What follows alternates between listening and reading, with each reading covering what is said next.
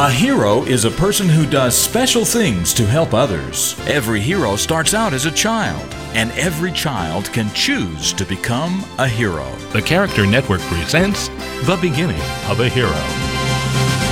It was a Wednesday afternoon, and so far things were going pretty smoothly in Mrs. Henry's class. Well, so far. But right after lunch, Ryan found himself on the floor. He had just been pushed by the boy in the blue shirt. Then everyone heard the boy say, "My dad's on the school board, and he's going to make your dad wish he had never been born." "What in the world is going on here?" asked Mrs. Henry. The boy said he had asked Ryan to borrow a pencil, and that Ryan had said no. "Where's your pencil?" she asked. "I forgot it," he said. "Did you stop to think that Ryan may need his pencil for class?" she replied.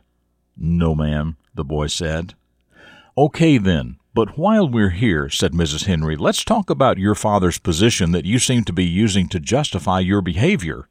Your father is indeed serving in a very important way, but I fail to see how that makes you special." The boy shrugged his shoulders.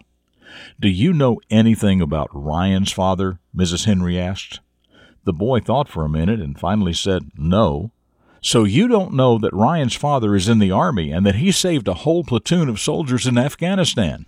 The boy's eyes started to tear up at that point as he again said, "No, ma'am." Mrs. Henry paused for just a moment before she said, "That's bigger than school board.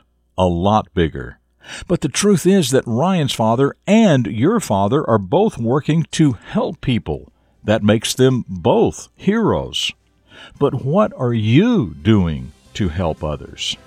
Well, the boy had a lot to think about that evening, and there's no question that he learned something about being a hero instead. I'm Jim Lord. That's what I know about the beginning of this hero, and I know that you can become a hero too.